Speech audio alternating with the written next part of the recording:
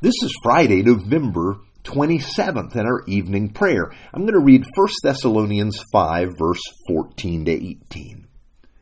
And we urge you, brothers, admonish the idle, encourage the faint-hearted, help the weak. Be patient with all. See that no one repays anyone evil for evil, but always seek to do good to one another and to everyone. Rejoice always, pray without ceasing, give thanks in all circumstances, for this is the will of God in Christ Jesus for you. Now I want to share with you this evening a first-person account. It was an atmosphere of grief, terror, and helpless rage. It was horrible. I remember a high school boy weeping because he was completely paralyzed. I remember paralyzed women giving birth to babies in iron lungs. I remember a little girl who lay motionless for days with her eyes closed. Yet she recovered.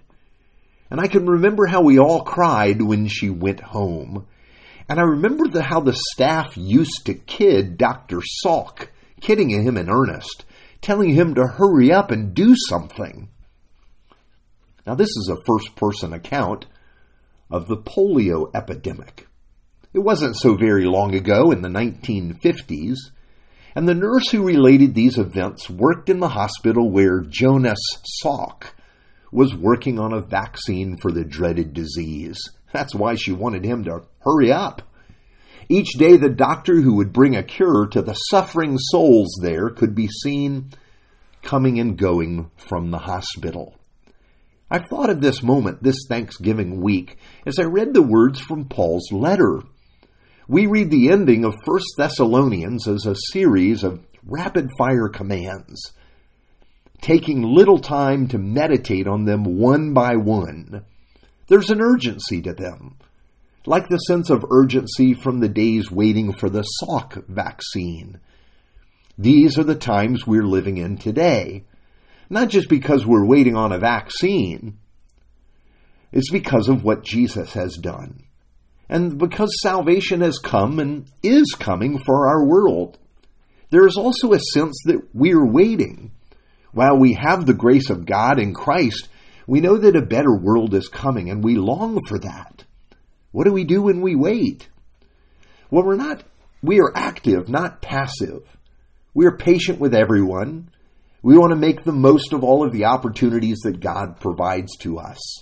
Our prayers take on a depth and richness. We find ourselves always praying because we know we're standing at the crossroads of history, a place of change.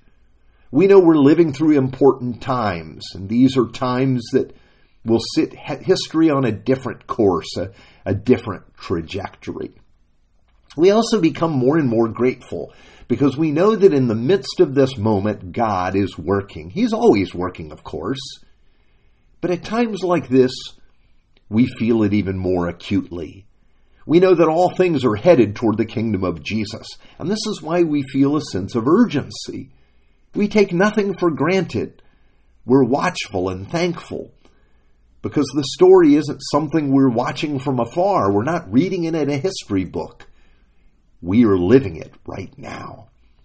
Except the first believers, well, they weren't waiting for a vaccine. They were waiting for Jesus. Now, perhaps as the years have turned, we've lost that sense of urgency that's in the gospel.